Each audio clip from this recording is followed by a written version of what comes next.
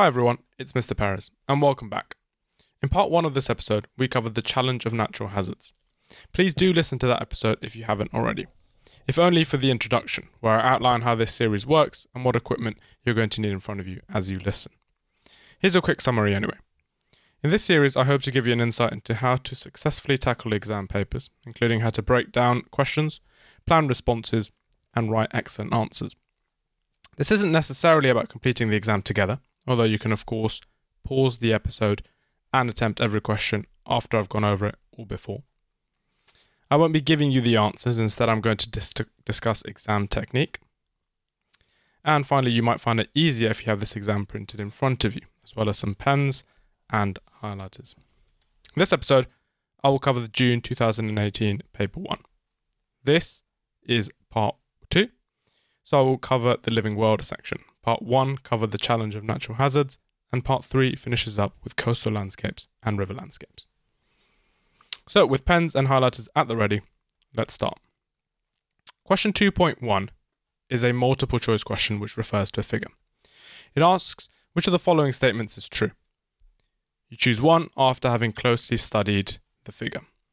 My advice here is, as with all multiple choice questions, to work through a process of elimination. Read the question, but then immediately start reading the statements. Start with A. Is A correct? If you think it is, then place a small tick next to it. You've not come to a final decision yet. You're only on A.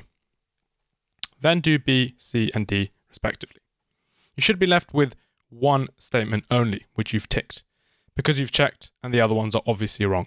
For example, there's clearly a greater area of hot desert in the northern hemisphere than in the southern hemisphere, so A has to be wrong.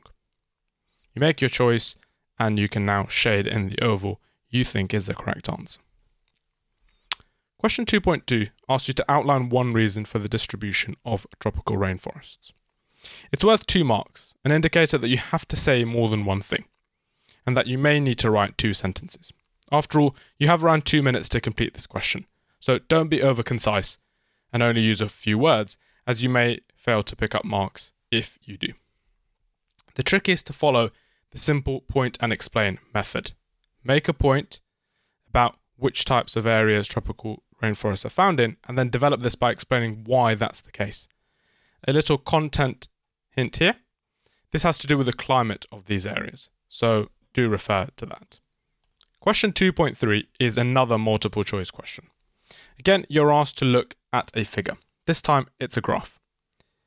And this time you're asked to find the global ecosystem that is most likely, to have the temperature and precipitation pattern shown in the climate graph. If you've never seen a climate graph, which I think is unlikely, don't worry, it's very clearly labelled for you. And this is the clincher. For this and all graph-based questions, look very, very carefully at the labels and axes. When you go through your process of elimination, which I advise for all multiple choice questions, the answer should become quite obvious. Moving on to question 2.4. Question 2.4 is a graph skills question. By this point in your GCSEs, you will have come across many graphs in geography, in science, in maths, and in other subjects. So this should be relatively okay. Focus on the key word here, minimum. And again, keep an eye on the scales. Question 2.5 is a give question. You need to simply state a reason. So give one reason why polar regions have low temperatures throughout the year, and then move on. Like I said, in this series, I'm not going to be covering the content, so you'll have to figure this one out by yourself, but I'm sure that you know. Question 2.6 is a 6-marker. As with all questions worth 4 or more marks, let's begin by using the bug technique first.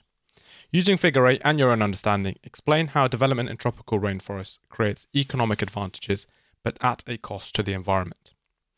Box the command word first, that's the B. And that would be explain.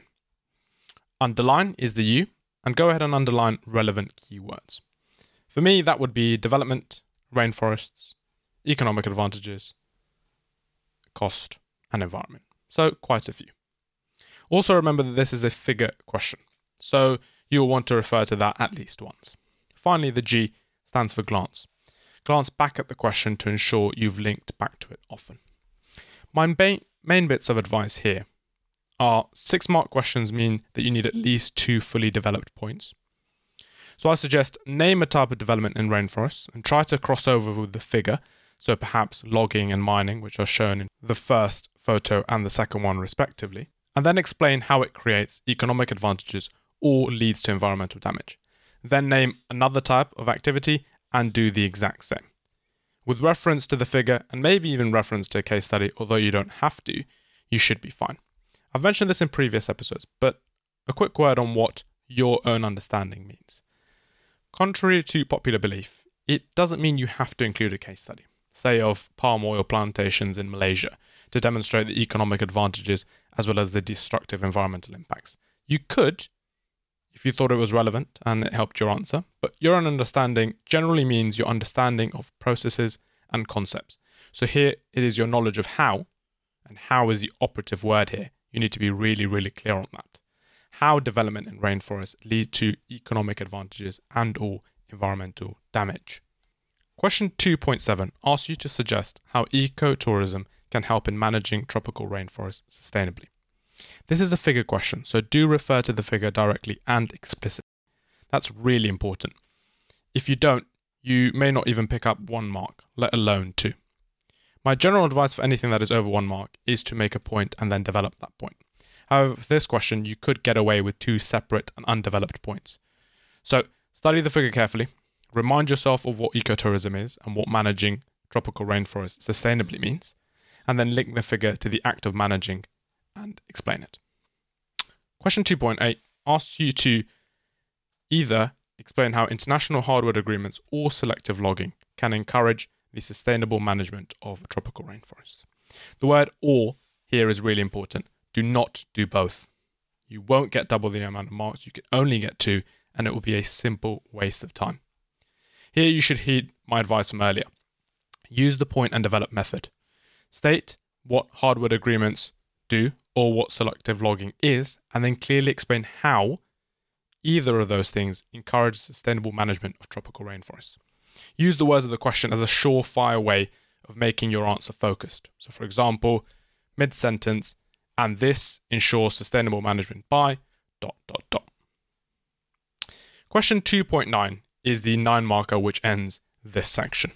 Using a case study, to what extent have opportunities for economic activity been developed in your chosen environment? As with all 9 markers, it's not going to be easy without planning and thinking. So warm up your brain by first using bug. Just remember, as is the case with all of my episodes, do feel free to pause the episode right before I'm about to do something, so that you can have a go without my help and then check your work following my advice. I would recommend that approach as you'll improve much faster that way. So pause now and bug the question and see how you get on. So to what extent is the command word, or phrase in this case? I would underline opportunities, economic activity, and developed. You have some time for 9 markers to plan, and I would highly recommend that you do. Start simple. Start by annotating. Next to the phrase case study, write down your example. It might be the Thar Desert, the Western Desert, or any other which you've studied. A quick note here, I'm going to be covering hot deserts only, so apologies if you do cold environments, but I'm sure that 99% of what I will say will be applicable to both environments anyway.